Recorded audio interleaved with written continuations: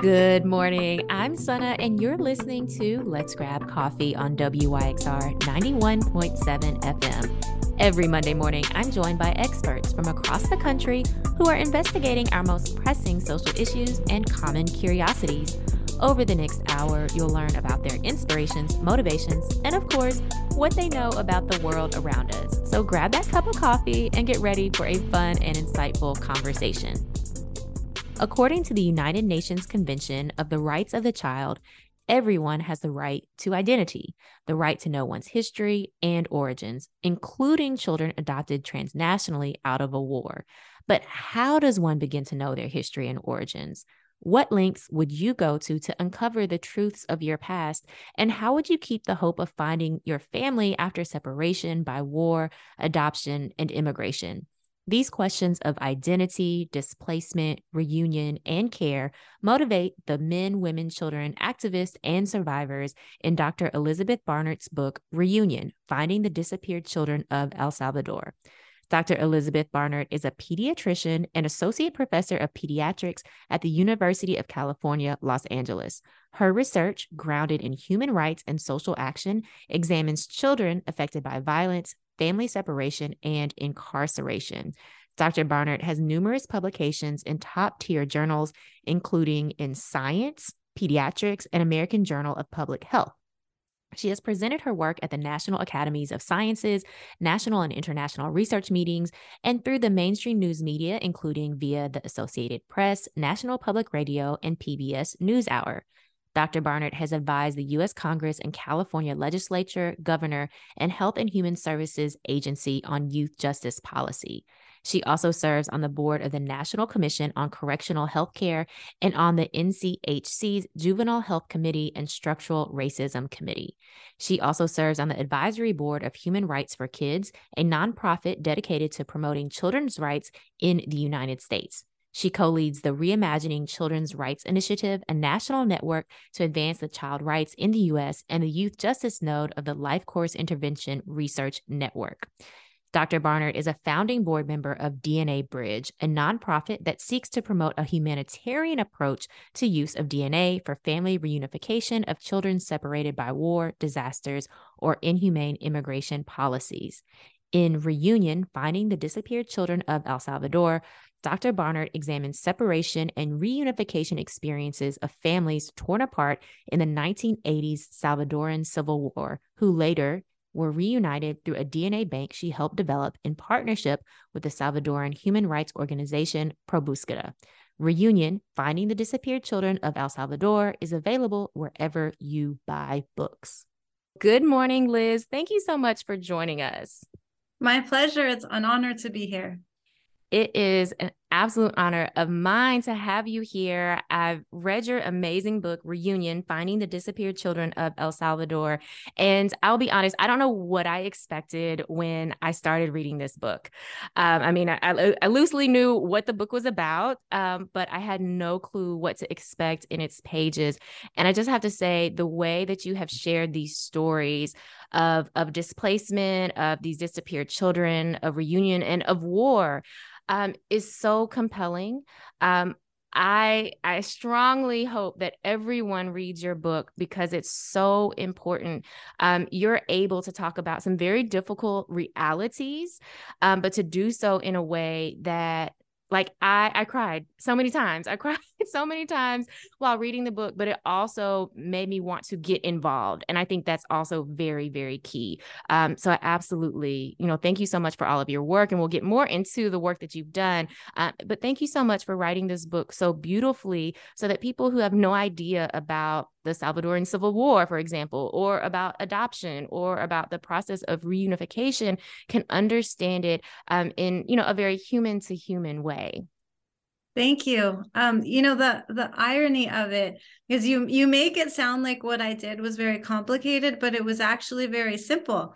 Mm-hmm. I was a graduate student in El Salvador collecting DNA samples to build this DNA bank with Pro-Búsqueda, the organization that you mentioned. And people told me their stories. And like you're alluding to, their stories were so powerful. Mm-hmm. And so I was just writing them down. And as I was hearing them, not as I was hearing them, kind of, when I would get back to a computer, I would write them because they just seemed important. It was also how I myself was processing them. And that's what the book is. It's really just me editing my field notes from my time in El Salvador. See, you make it sound like it was just so simple. But it was. But I think part of it is, like you said, people wanted to tell you their stories. I think that is a very human need for us to tell our stories, to have someone listen, and to make it into the historical record, which is also part of what this book is doing, as part of a much broader movement, right, to bring truth and awareness to what happened during the Civil War, but saying, like, we were here, we experienced this was very real, and these are the ramifications of, in this case, this Civil War that lasted over a decade, if I'm not mistaken, on the time frame. And I'm wondering, first, could you tell us a little bit, for our listeners, could you tell us a little bit about the Civil War itself? And that, I think, will help us understand a little bit more about these families and your work with the DNA Bank. Sure. And to clarify, I'm a pediatrician, as you said. I'm not a Latin American studies expert. I'm somebody who is passionate about human rights and social justice. But my understanding of the war is that it occurred from 1980 to 1992. El Salvador had a lot of socioeconomic disparities that had really worsened, starting throughout colonialism. So indigenous families and indigenous identity kind of got wiped away. There was a huge massacre of indigenous people in 1932. El Salvador's history is very much connected with the United States and United States imperialism. So the massacre in 1932 was related to the Great Depression and the crash of coffee prices. And then what happened in El Salvador in the 1980s, it was really because of the US's fears around the Cold War and this concern that capitalism might take root in Central America. And so what happened was you had rural people in rural areas and also in urban areas that were just increasingly squeezed and really trying to advocate for basic rights, for a livable wage, not for luxury. And then people gradually began to organize. In 1980, the Archbishop of El Salvador at the time, Oscar Romero, who has since been decreed a saint by the Catholic Church, was assassinated while giving mass. He was begging soldiers not to kill in the name of the bloodshed of the military that was running the country at the time. And that was the moment that is marked in history as igniting the Civil War. And so the Civil War was between the Salvadoran military, which was heavily funded and trained by the United States, and then the FMLN, or Faribundo Martí Liberación Nacional, which was revolutionary forces. And one of the huge travesties of the war is really the civilians, the women, the children, the young men got caught in between, because anyone in the countryside who was living in an area where there was revolutionary activity was themselves labeled a rebel or a guerrilla sympathizer and was targeted for execution. Wow. And then the war finally ended in 1992, in part because the international community spoke out with some media attention about the grotesque human rights violations that were occurring. Thank you so much for just that bit of context. I think it's important because, one, in the U.S., we have, this continual forgetting of what we have done around the world. And so I think that's important to note, and particularly because in the book, you're talking about these disappeared children. And so what's on the other side of that, we might think about transnational adoption, which is framed in a very humanitarian way. But I think it's important to understand why these quote unquote humanitarian efforts have to exist in the first place. And so I think that is really important context. I think it's also important to note that when we think about international adoption, it is very much has always been connected to U.S. militarism abroad. And so as a Korean adoptee, we can trace the histories of Korean adoption to Korean War to U.S. involvement as well. And so I really appreciate that in your book, you give us this grounding and you give us the opportunity to challenge our own beliefs about what we think about humanitarianism in the form of adoption, but also the U.S.'s own responsibility for what's happening around the globe. So thank you so much for giving us that context for our conversation today. Absolutely. I think it's really the starting point for, I don't want to use that term that our former president used, but for understanding why families might feel the need to immigrate, might feel the need to separate, or why families return apart for these, as you said, humanitarian adoptions. Absolutely. Now, you talk about, of course, the focus is on these disappeared children in the wake of the Civil War. And I thought it was so sad, when reading your book about how the government refuses to even acknowledge that these children have been disappeared. And I think in the book, you talk about an estimated 10,000 children that, refusal of the Salvadoran government to even acknowledge that this happened and that these disappeared children do exist somewhere, right? And so 10,000 children, and I know with the organization that you're working with, of course, the goal is to help reunite these families. Could you talk a little bit about your work? And I know it started just as a graduate student, just doing something simple as collecting DNA, but could you tell us a little bit more about that? Sure. So Pro-Búsqueda, like you said, it's the mission is to find the disappeared children and to give young people the opportunity to reunite. So I want to make sure that we talk about that aspect of the young people's agency in that. But the organization was founded by a Jesuit priest, Father John Cortina, who was actually a mentee of St. Oscar Romero, and by mothers of the disappeared children who had watched their children taken away by the military during the war. And so they, for many years, were working to find the children. And then I became involved through UC Berkeley Human Rights Center and through Physicians for Human Rights to build a DNA bank to reunify the families, both through verification of identifications that had been made by tracing adoption records and gathering witness testimonies, and also by just putting everything together in a database and seeing what matches can be made. So one of the most beautiful moments for me of writing this book, because I'm writing about work I did 15 years ago. If you look at the back cover of the book, there's a man, he's about 30 something years old, and he's hugging a mother. And this photo was sent to me as I was finishing the book, actually the day that I was about to submit the photos. And they're like, here's a good one. I was like, wait, this is a great picture. And now I have to redo the photo count. But it's a picture of a young man who grew up in Australia and was reunited with his biological mother through a cold hit match in the DNA bank. That means that there were no leads about where he was. And without the DNA bank, they never would have been had the opportunity to meet again.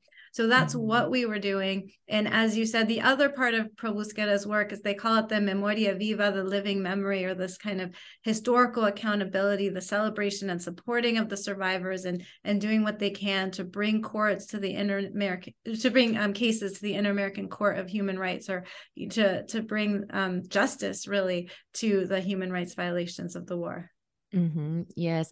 I think it is so great that the mothers, right, of these disappeared children, with the help, right, of the church, were able to start this whole movement. I was recently talking with a girlfriend of mine, and she was like, well, why isn't there just like a DNA kind of like ancestry.com, right, for Korean adoptees, right? Because I am a Korean adoptee. And she was like, how can you find your family? Or what if you have siblings?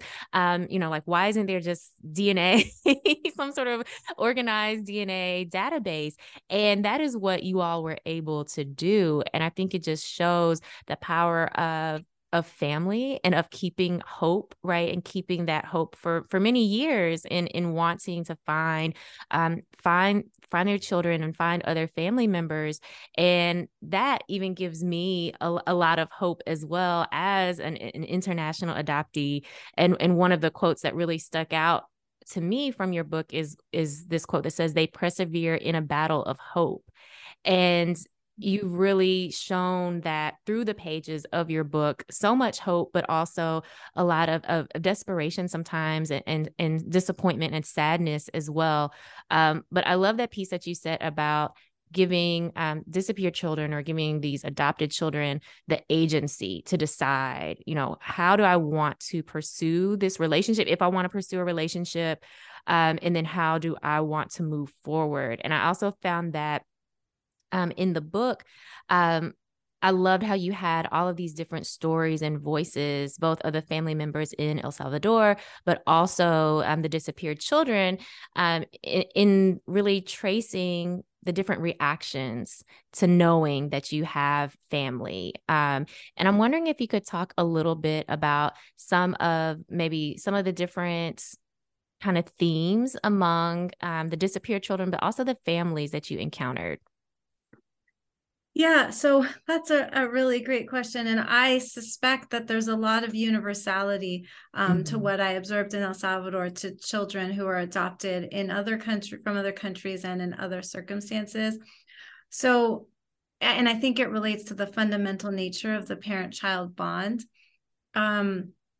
So the themes, the separation was incredibly difficult and painful, and the children were surviving in war. The families were just surviving in war. And I think this is best understood through the concept of ambiguous loss, the intense pain of the uncertainty of not knowing if your loved one is alive or dead, and if you are ever going to see them again. And so that is also part of the battle of hope, that mothers feel like they can't grieve, because if they grieve, they're giving up hope. But then if they grieve, which can be a healthy thing to do, they're blocked from that healing process. And so that is really the role of DNA, or of an organization like Pro-Búsqueda, is to have that moment where there's that identification, then that restores choice. Like as Father John said, the mission of Pro-Búsqueda is to give the young children the opportunity to reunite. And I believe what I saw is that that's really when the healing begins. Then, as you're saying, people responded in different ways, and it was all very understandable. I think another main theme is that reunion. Wow, that is an intense event.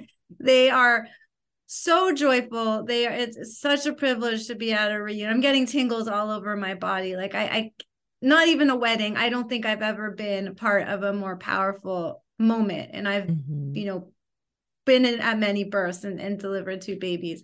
But that moment of coming together, the mother-child embrace, and it tends to play out in a very similar way.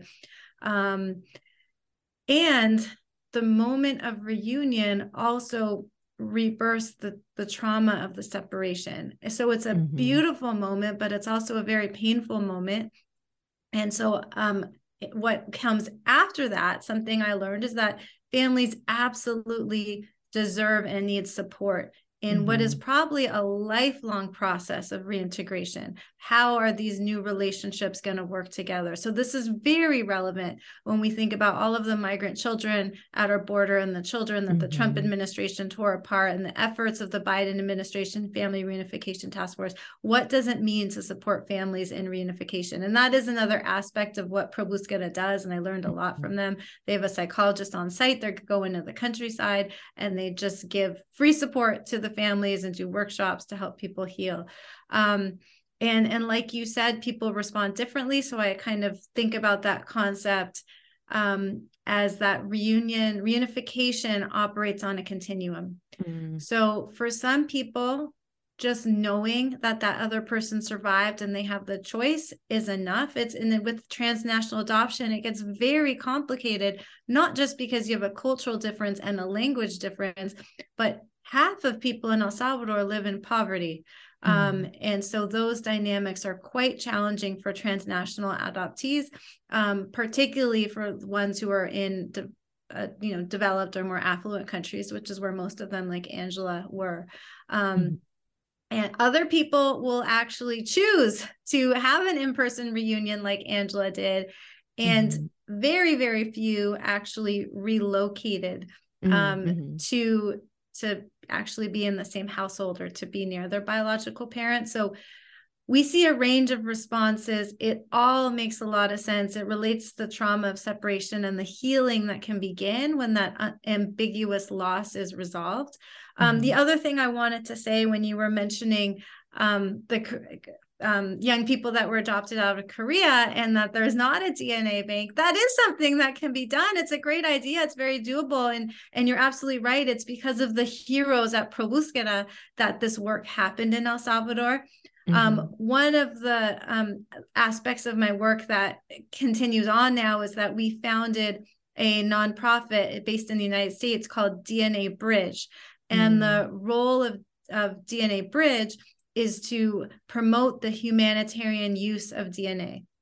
So through my work with Pro-Búsqueda, I've come to understand that importance of allowing the opportunity for reunion and the way that DNA can be used safely, securely, and in a way that is trauma informed and supports people's rights.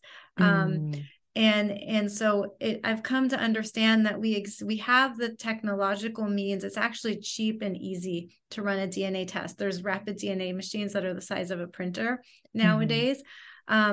We live in a world where there never again needs to be a lost child. So we don't need to have children needlessly separated because they don't know where their parents are. However, there's a lot that needs to be kind of worked out to use DNA with the proper safeguards. So yes, this can be done for prior separations in Korea, but one of the things that we DNA Bridge is talking about are the new separations that are happening in the Ukraine, and this concern about it being a tactic of war that Russia is removing children from Ukraine and putting them in Russia. We're not seeing much media attention on this. There was a New York Times article published on it, but these same patterns are repeating.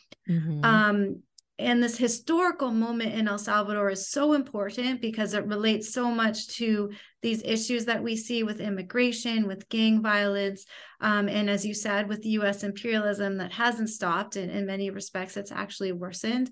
And I don't want to make people upset, but if you look at the trajectory, it's likely that separations will increase. As climate change worsens and there's more political strife and resource scarcity. So we can solve these. I think human rights is a very important tool. I think DNA is a very important tool. I think media and what you're doing and speaking out is a very important tool. But the lessons that I learned from the disappeared children in El Salvador are very relevant to today. In fact, I would have loved to have not written this book because it was hard. And as we were saying before you hit the record button, I cried many times, but it transmits a power and a resilience that is so important. But there is resounding lessons that I really hope people learn because I think we need to use them to inform our present day and our future. Yes, so many lessons, because unfortunately history continues to repeat itself over and over and over and over again. Let's take a quick break. You're listening to Let's Grab Coffee on WYXR 91.7 FM. I'm Sana, and you're here on WYXR 91.7 FM. This is Let's Grab Coffee, and I'm joined today by Elizabeth Barnert, the author of Reunion, Finding the Disappeared Children of El Salvador. And before the break, Liz, you were giving us just this great overview of all of the connections of your book to present day, unfortunately, present day continued experiences of forced displacement, forced separation, and also how different countries are really, unfortunately leveraging separation of children and families in order to advance, in many cases, very harmful political agendas. And one thing that I really appreciated about your book was really laying out, okay, these were the actions taken by the government, both in El Salvador, but also the U.S. government that really facilitated all of these atrocities. And the other piece that I really appreciated was, as you're explaining before the break, was how just a small group of very dedicated human beings were able to come together and create this organization that has led to the reunion, or at least the matching of close to 500 families. And so that is definitely a cause for hope, but also I think a model for unfortunately, many other countries where we do see the separation of children and families. Absolutely. My colleagues at Pro-Búsqueda, they are amazing. And some of them are still there. And I'm glad that I had field notes, but I could still call them up, as recently as 3 months ago, doing final proofs of the book. Hey, do you remember this case? Oh yeah. Da, da, da, da, da. They remember everything. They're so dedicated. Many of them are the relatives of the disappeared or the disappeared children themselves. And so this, for them, they're fighting for their family and for their own identity. But absolutely, Pro-Búsqueda gives so much hope. I'm honored to have gotten the chance to work so closely with them. And I mean, all of these stories, the way that you're able to weave these stories together, they are definitely, seared in my mind as well. So I could only imagine for folks who are on the ground, right, interviewing people, taking those DNA samples, how much more they remember, both all the times when people are able to reunite, but also the times that people, that they can't or they don't want to, as you mentioned.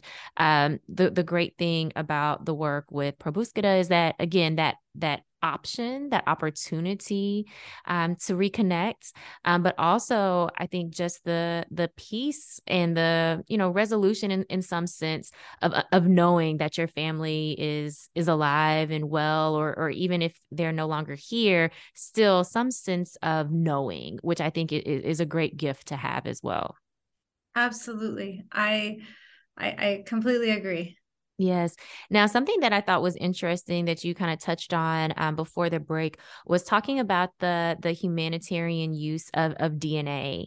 And what came up in the book was folks' hesitancy, right? For many very well-founded reasons, hesitancy for giving their DNA, even though they very much wanted to, try to find their relatives. And I'm wondering if you could talk a little bit about some of the ways that we can use DNA in a more ethical way, in a humanitarian way, and also maybe even some of the reasons why folks who were very hesitant ultimately decided, like, okay, I will give this DNA sample. Sure. So I think that the barriers to the DNA that I talk about in Reunion, they really had to do with some of it was cultural, and it was really about trust. One of the barriers that we heard was the elderly relatives were afraid that the collection of the DNA sample, which was a little, basically like a cotton swab that we'd scrape on the inside of their cheek, would cause their teeth to fall out, which was founded. I mean, it's a reasonable concern. So I think that families had also, as I said, we're stuck in the middle during this war, right? And so it was at risk of death to side with the system, both sides. It was dangerous, even though in many instances the FMLN was protecting the civilians. So there was fear and mistrust, and it was really through the reputation of Pro-Búsqueda that families were able to give their DNA sample. And once they understood that it would either help them find their missing relative or maybe help in a judicial process, then families felt like giving the sample. What was interesting also were the reflections for people who, had already been matched and were very confident in their match. So one of them was the daughter of the founder. So the daughter is Elsie in the book. And she was talked about that she was having political conflicts with her mother. She had grown up in an orphanage and then got married as a way to get out of the orphanage, and had her in-laws were very conservative, and her mother was very much on the other political side. And she said, but once I got that DNA result, DNA doesn't lie. So there were barriers, but the DNA also helped people build trust. I think the type of barriers that we talk about on a macro level. So when we're talking about the humanitarian use of DNA now, the DNA bridge, what the academics, we've talked to the Biden administration, we've talked to the United Nations, and people are afraid of data security. There's fears that, for example, if DNA is used in the context of migration, that the government could subpoena the DNA data and that could lead to deportation. And so some of the barriers, the mistrust around DNA really just involves education and helping people understand, for example, that the DNA, the segments of the DNA that are used for identification purposes don't give information like, does this person have asthma or anything that could be, play along the lines of eugenics. However, these other barriers of concern for confidentiality of the data are very important.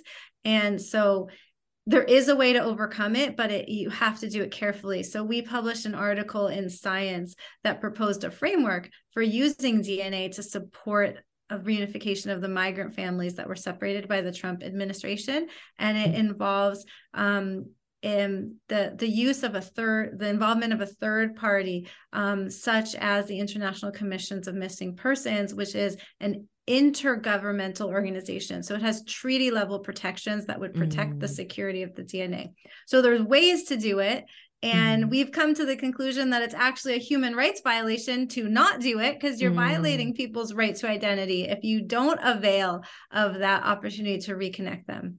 But you do have to do it with the proper safeguards, using these treaty level protections with lawyers, et cetera, to figure it out. But politically, the government should not be afraid of it, but the government also should not control the DNA database. The other key is to use a database strategy. So you're not doing one-to-one testing, but like Pro-Búsqueda, you have a DNA bank that has everyone's data and their identities are separate from the DNA profiles. So it's doable. Yes. Yeah. No, thank you so much for that, because I think, for all of us, we probably have some hesitancy around just handing our DNA over, even if we think that it can help lead to, some great outcomes and some beneficial outcomes. I think there is kind of a healthy level of hesitancy around like, okay, wait a minute, what is my information actually going to be used for? So thank you so much for even giving us that kind of overview of how this might work, and also of understanding the safeguards that are in place. Because even, in the context of your work in Reunion in your book, you write so eloquently about the hesitancies that people feel, and kind of that push and pull of like, yes, I do want to potentially find my family members, but also I'm very concerned, for my health or for even my spiritual well-being, or, just these other instances of like, wait a minute, what am I really doing here? So thank you so much for that. I think the other thing that really stood out for me in your book is how you really were able to show us the various ways that the disappeared children were feeling about potentially reuniting. So maybe they have a match and that, that's one step, and that feels very healing on many levels, but then trying to decide, okay, do I want to actually reconnect with people who maybe I still have very vivid memories of, or I have some, some sense of anger, right? Or even disappointment or confusion around, but even questioning, what does this mean for me to have, multiple families as well? And so I really appreciated you giving us a range of folks' reactions, and a range of even kind of what happened post-reunion as well, because I think we often don't understand that it's not simply, oh, you found some family and yay, everyone lives happily ever after, but there are a lot of different outcomes that happen, throughout the years as well. Yeah, and absolutely. And the role of the adoptive family is very important. So some adoptive families were fearful and they didn't want to support the reunification process. Other adoptive families like Angela, who's portrayed in the book, were incredibly supported.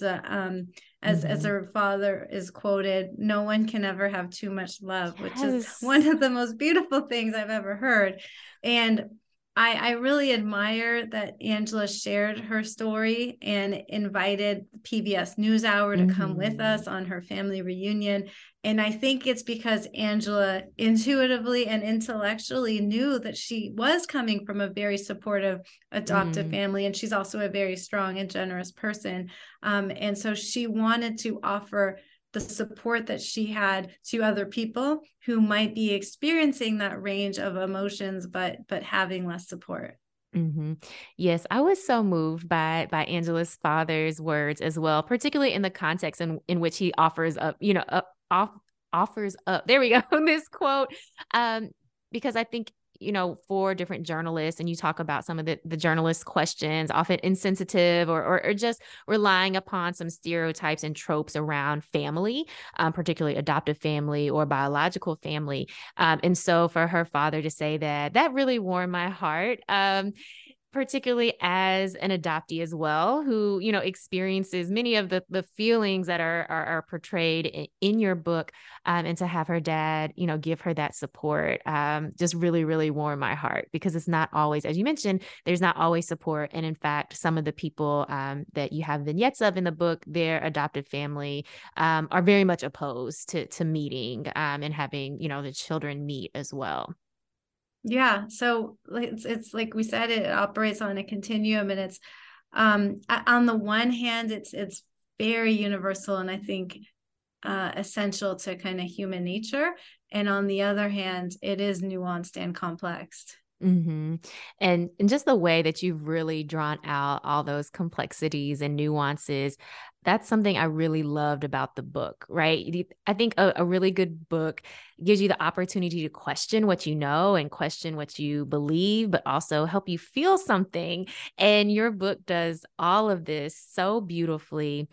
The other piece that really stood out to me as I was reading this, just that reminder that adoption is not this straightforward process of you have, benevolent people on throughout the entire process that are completely operating with the best intentions. Because as you talk about in the book, in so many of these instances, you have deception, you have, manipulation, you have biological families thinking that they're making the best decision for their children, or that their children will be returned to them. And this is what they're being told in certain cases by lawyers, and all of that is false. And, how are they to know? Right. And then also just thinking on the other end, oftentimes how are adoptive parents supposed to know, right? They're thinking they're going through this legal process.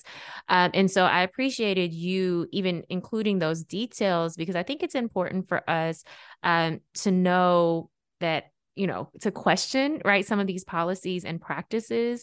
But I think it's also helpful as we think about so many of the humanitarian crises that are happening around the country, and that international adoption will most likely be, offered up as a quote unquote solution. I think it's important for us to really interrogate that.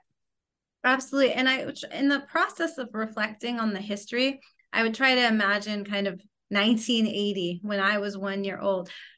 So what information was the US being receiving? So you would have an occasional article by the New York Times, Washington Post. You have your ambassador on the ground who would take the airplane. Information is getting transmitted to Congress by faxes. I think that there was a tremendous ability to control the messaging around this. And I wonder how that translates today, where we both have a completely different media environment, but also there are repressive regimes that can still be controlling the messaging around this.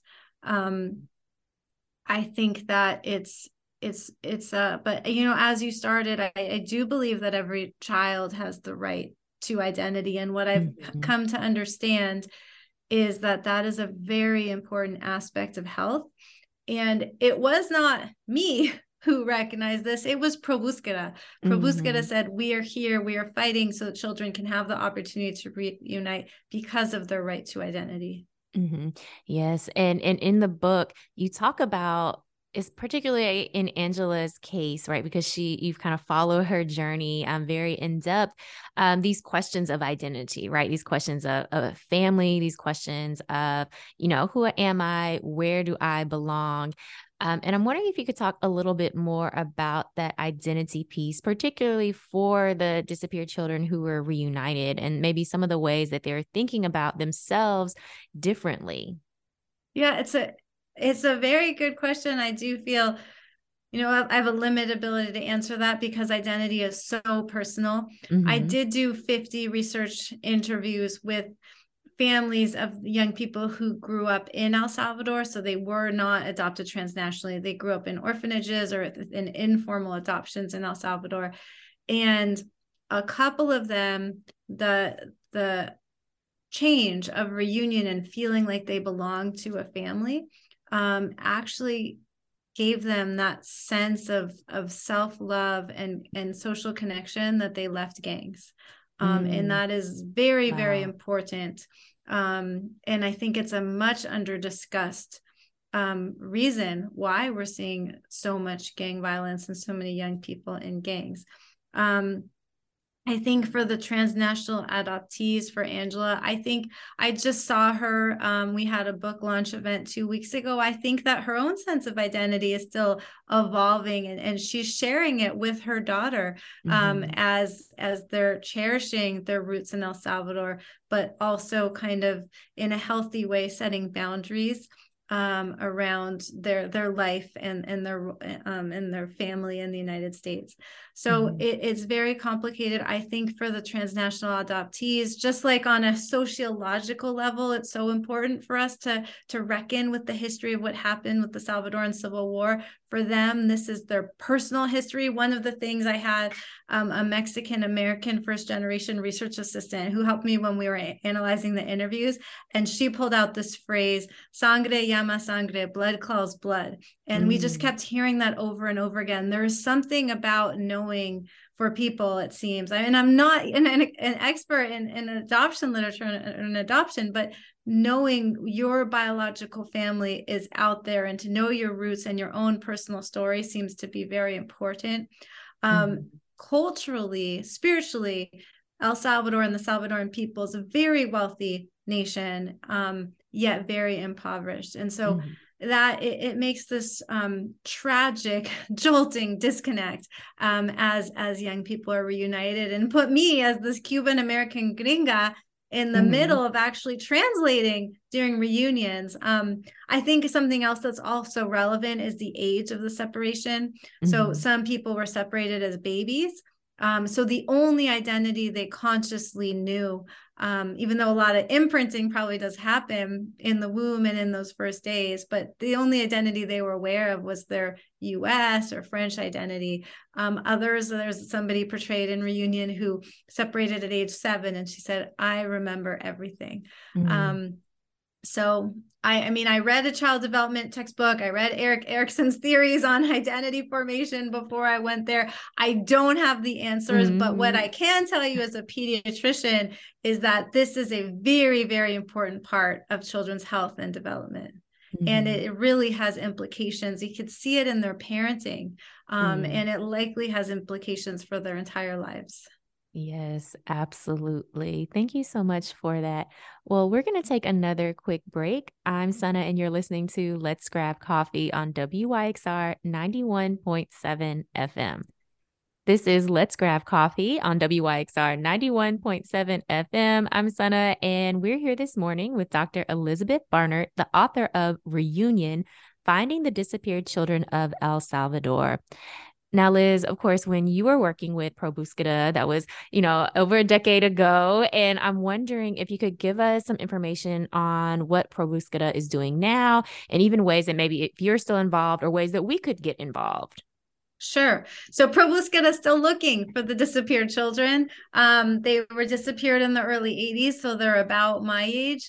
And they're still facilitating reunion. So you mentioned the numbers that to date, Pro-Búsqueda has reconnected 463 kids, but 570 cases remain unresolved. And the parent generation, they're aging. Yeah. And so right now, UC Berkeley Human Rights Center is working with Pro-Búsqueda on a push to get more DNA samples from mothers. In particular, they're saying that is a gap that is in the database.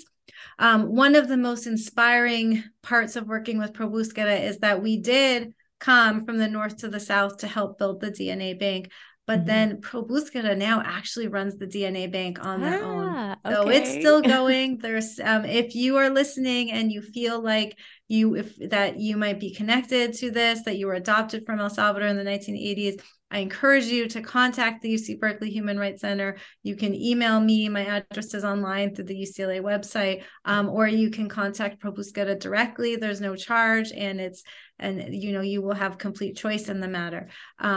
So that is the core part of what Pro-Búsqueda is doing, but they're still organizing, they're still pushing human rights cases. They have they have a very active Facebook page. They're doing workshops for the families to keep the historical memory alive. Mm-hmm. One thing that really moved me about Pro-Búsqueda is that there was a psychologist, as part of the organization. So someone who could offer that ongoing support.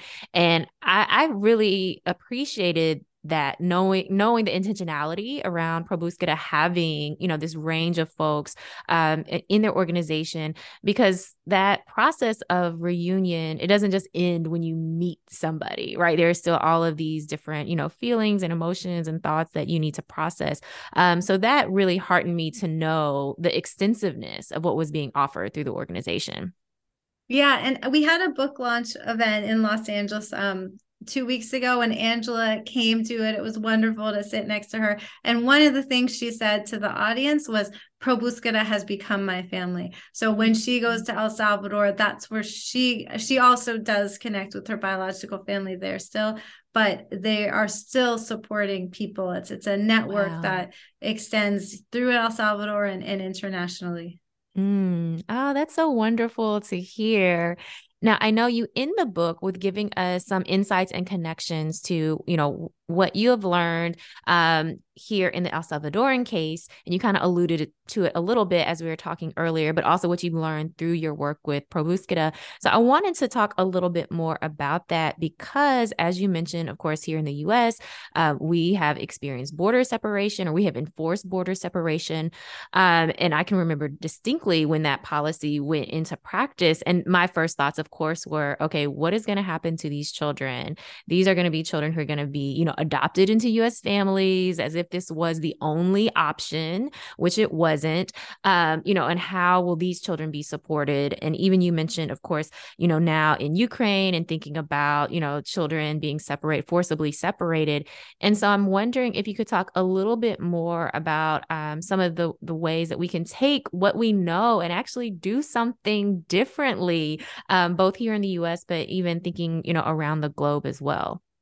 Absolutely. So I think the two most important implications of this work, it's very simple, but it is really important to prevent separations whenever possible. Mm-hmm. And that needs to be done with the best interests of the child. So if a child is unsafe in their home, or if the child is unsafe in their home country, no, we don't want to block the separation. But on a structural level, Pro-Búsqueda is an outlier, but we need to create the conditions where families can stay together and families can be healthy in being together.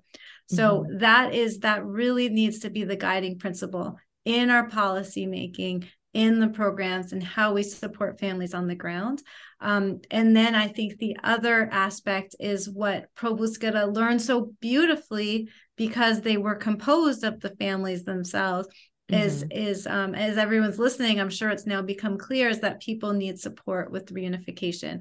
I had a big kind of wake up moment in 2018, when the Trump administration was forcibly separating families. The media started reaching out to me because there was such little literature on the long-term impacts of separation and reunification on children's health and well-being. And I got contacted to speak on, it seemed like they were sort of a right-wing media source, and there was a video of a reunion between a mother from Central America and her biological son, who looked like he was about preschool age. Mm-hmm. And the angle that they wanted me to comment on was, can you tell us that this reunion isn't real? Because you don't see the child running into his mother's arms as one might expect.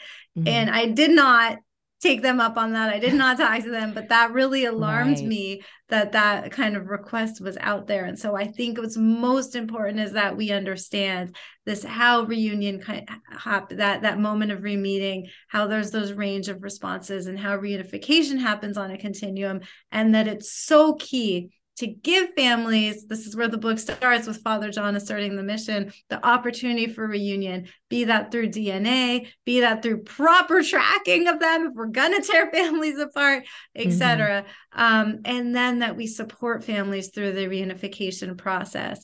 And as you were saying, family can mean a lot of things. I think this concept of transnational families is very important too.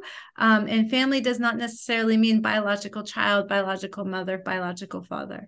So we need to support families in reunification. We need to prevent families from being torn apart. Yes, absolutely.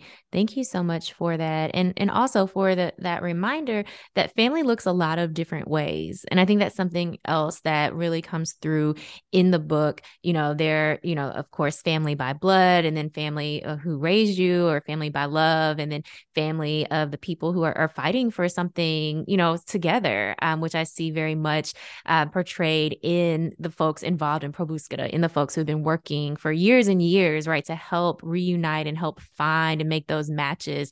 And I see those as types of family, which reminds me, even in the book, there are a lot of different opinions about what family is and the importance of, as you mentioned, blood calls blood, right? And that really intrigued me as well. Some of the different comments from folks around how they were thinking about family, and what types of family they were looking for and hoping to create. And so I'm wondering for you, how has your work changed or expanded your own ideas of family? Oh, that's a very good question. I think I'm still working on reintegrating, to use that term from the reunification literature, what I learned in El Salvador with my frontline clinical practice. So my clinical work is at juvenile hall. I have seen kids who crossed the border from El Salvador as an unaccompanied minor, and it's hard to put together, like having such a deep knowledge of the history and the reunification process.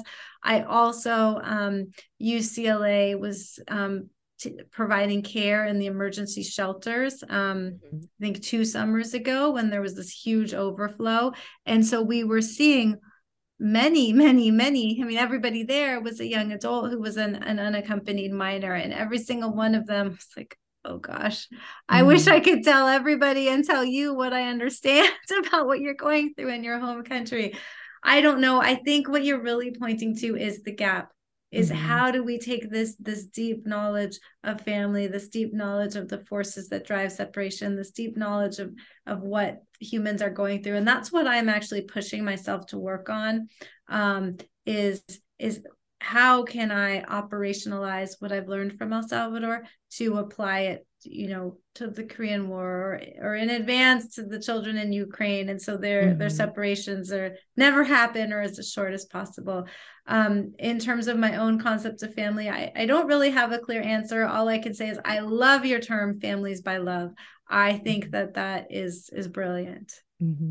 Well, thank you so much, Liz. I cannot say, enough good things about this book. Absolutely beautifully written, about a very difficult topic, but something that is very real and that we have to face in order to understand and in order to make some changes in the best interest of family. So thank you so much. And thank you so much for spending time with us this morning. You're welcome. It's my honor. Thank you again to Dr. Elizabeth Barnert, the author of Reunion, Finding the Disappeared Children of El Salvador. Of course, as you could tell, I absolutely loved this book. Yes, it talks about a very difficult topic, talking about the Civil War in El Salvador that led to the separation of thousands of children and families, but it does so in a way that really gives you an understanding of the many different policies and practices that led to both the Civil War, also led to the adoption out of many of these children, but also, most importantly, gives you this great overview of Pro-Búsqueda and all of the great work that they are doing in order to reunite children and families, or at least give children and families the opportunity to reunite. Well, for today's positive note, I actually want to leave you with a quote that's from the foreword of this book that says, "Not telling a truth because it is too uncomfortable is not responsible."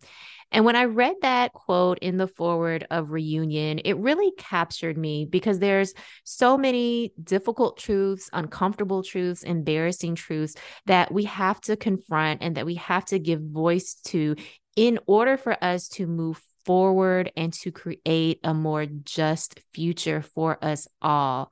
Not telling a truth because it is too uncomfortable is not responsible. The positive part of this quote is that we are able to take responsibility and to have the courage to tell a truth. And I think that is what Dr. Elizabeth Barnert has done in her beautifully written book, Reunion, Finding the Disappeared Children of El Salvador.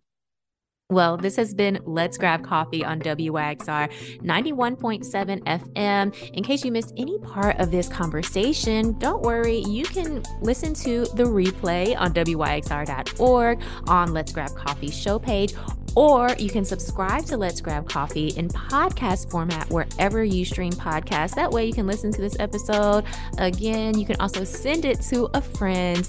I can't wait for you to be back here with me next Monday morning.